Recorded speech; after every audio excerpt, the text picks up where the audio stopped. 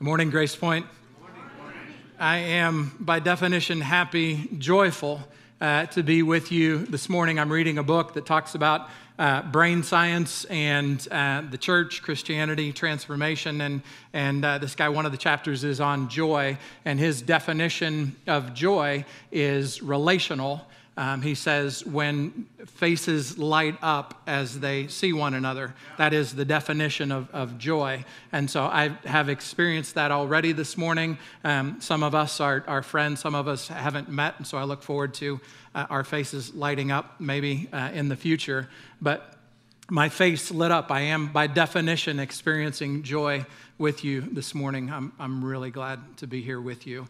And I've really only got one thing to say this morning. It's from the prophet Jeremiah. He heard it from God, wrote it in a letter, and sent it off to the people who were in exile. And he said, "I know the plans I have for you, declares the Lord. Plans to prosper you and not to harm you. Plans to give you hope and a future." And that's the only thing I have to say today. I want to say it in the context of summer playlist. I know that the theme has been summer playlist. You hit shuffle and you hear all kinds of different songs and different genres. I know that's what you've been doing for the last several weeks. But I also know that in my playlist, it's a lot of old classics, my favorites. And I don't know about you, but some of my favorite songs, I don't actually know the words in places. And so I'll say things like, "Sweet dreams are made of cheese." Who am I to disagree? I don't think that's what the Eurythmics were trying to say, but that's what I hear. Or when Elton John is singing about a tiny dancer, which is a weird concept in its own, but I think it's Tony Danza. Hold me closer, Tony Danza. So sometimes my favorite songs, I get the words wrong, and I sing it with gusto when I'm alone in the car. This is one of the songs, the verses, the passages that I think we tend to get wrong just a little bit. Now, it's a really good one. It's a favorite. I mean, this is literally one that you'll find on coffee cups, and it's crocheted and framed and hanging on walls. Maybe some of you have it hanging on your walls. It's a good one.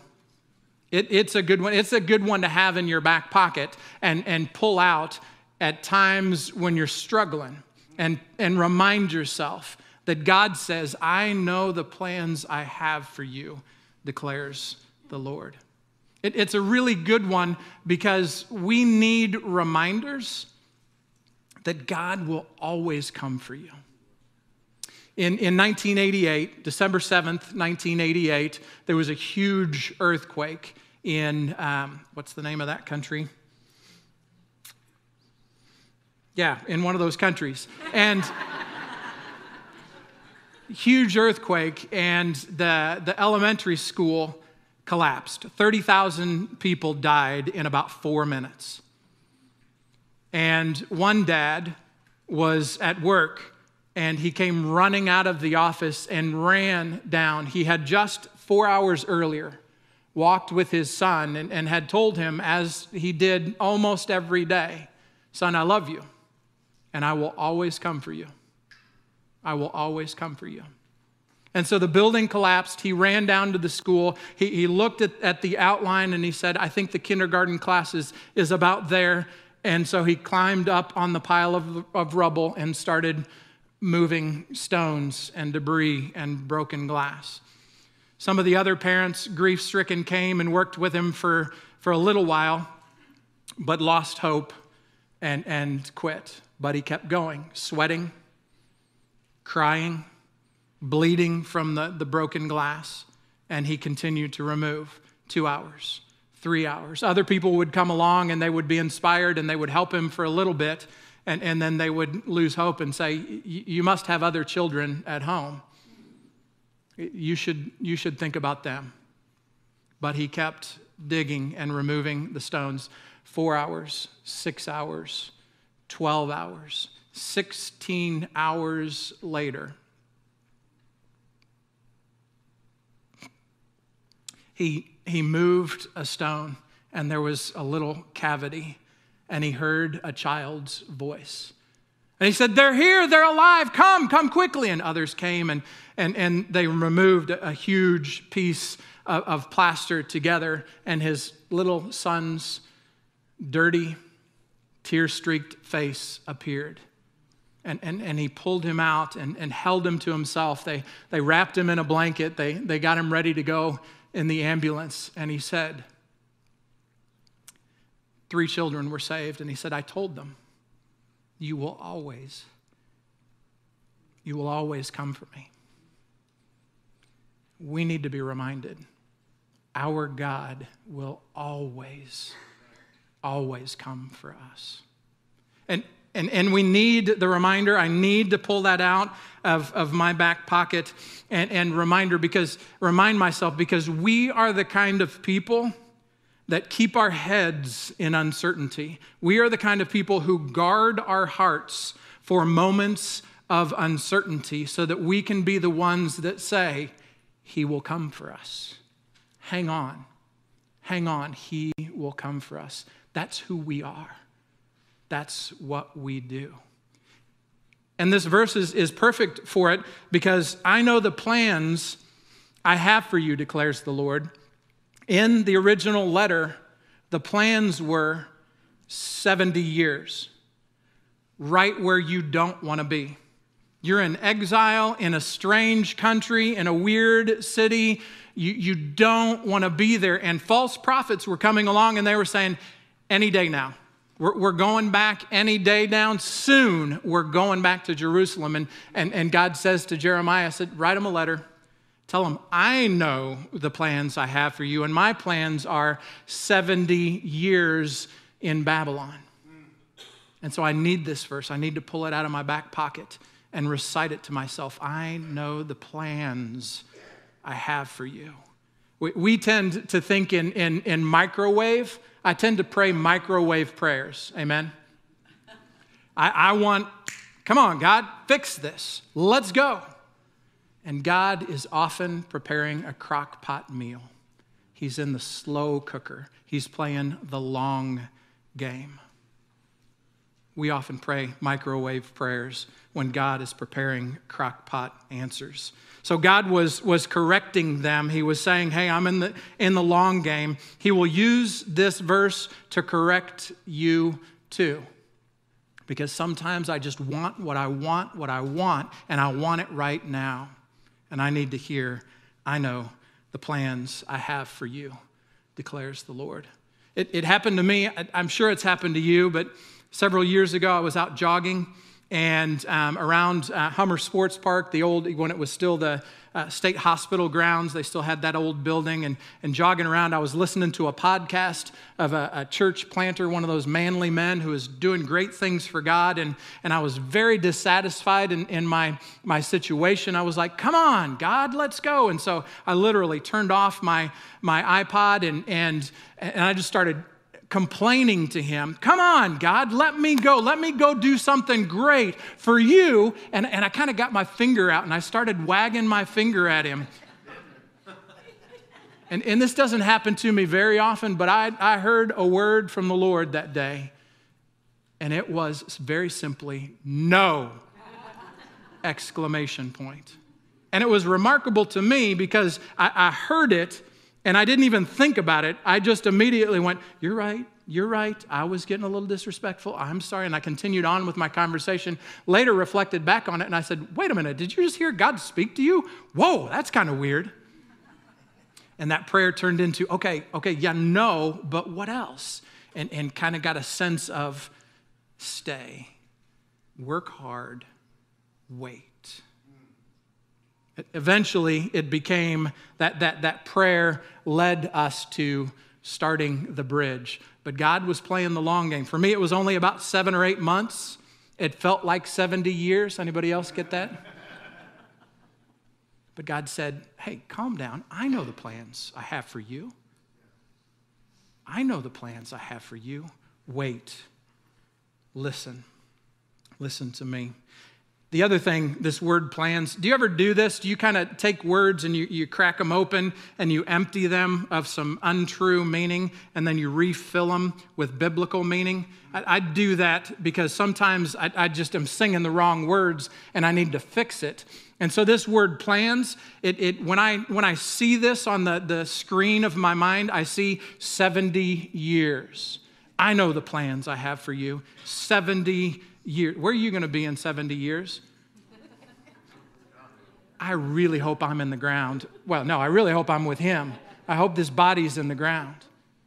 So he's playing the long game, and I need to be reminded, plans, 70 years. The other thing I need to be reminded, this word plans, it includes start at home.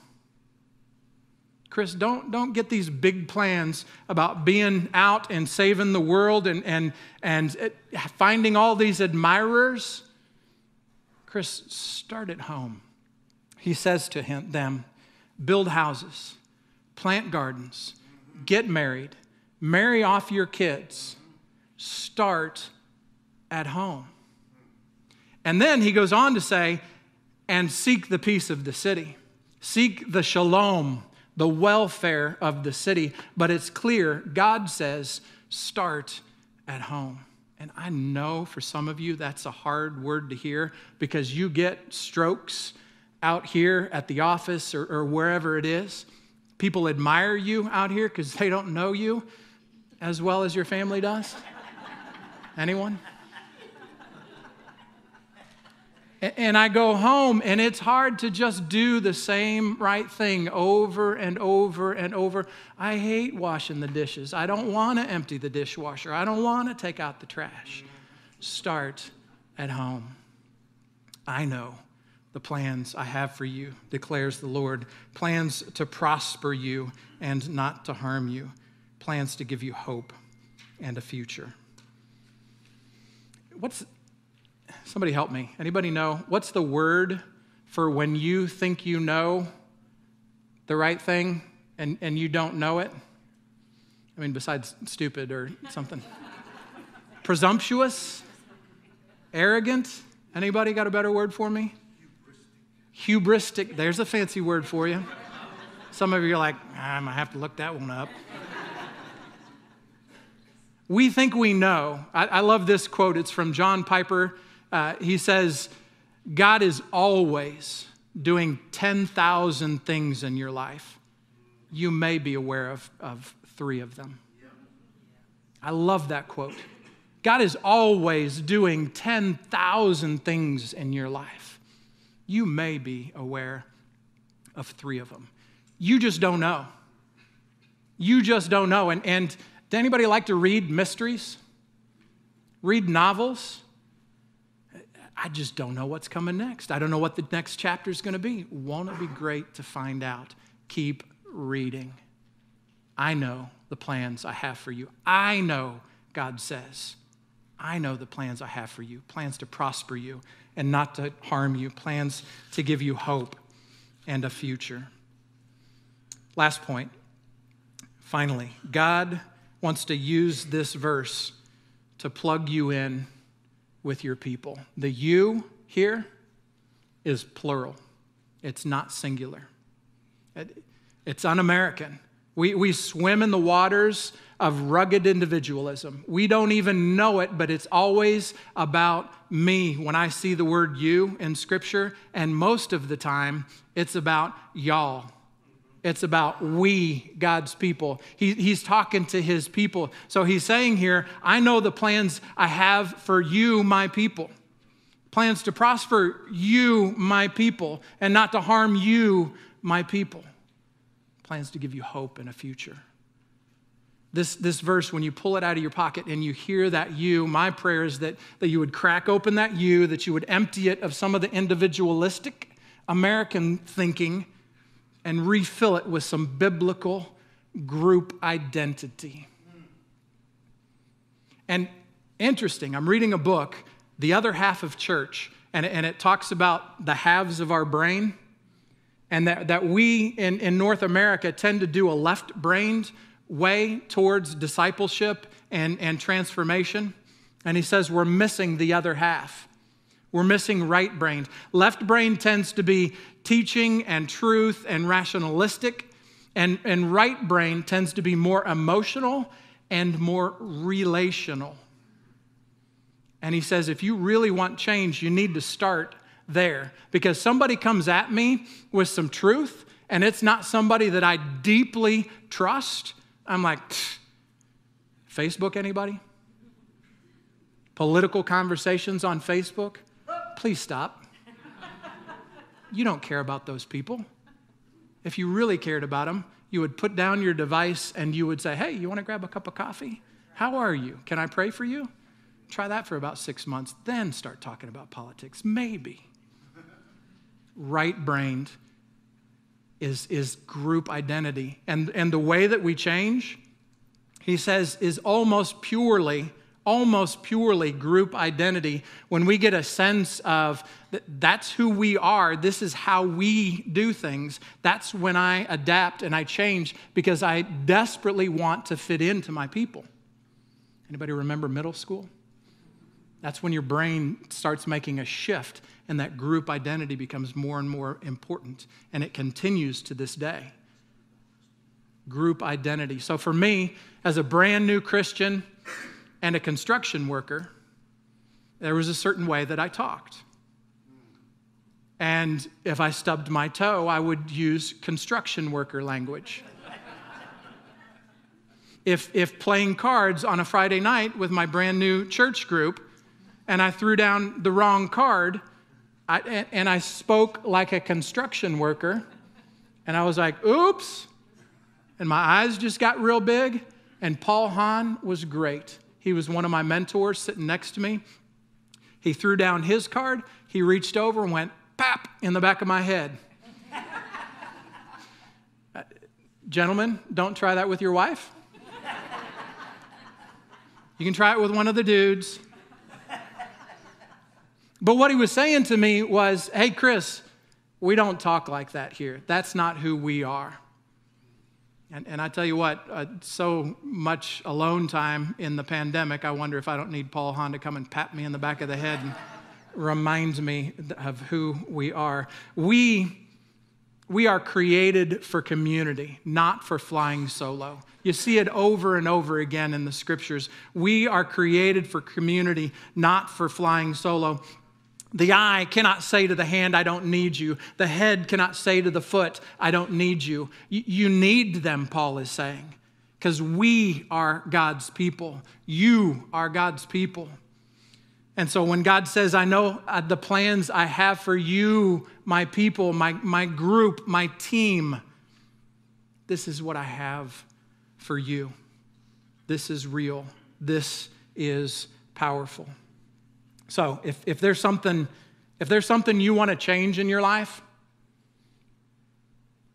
pull this verse out, crack open that you, refill it with the biblical reality of group identity, and gather around yourself some people who will walk with you in that transformation, who will love you, right-brained, connect with you, left eye to left eye, right brain to right brain, look you in the eye, and with joy will greet you.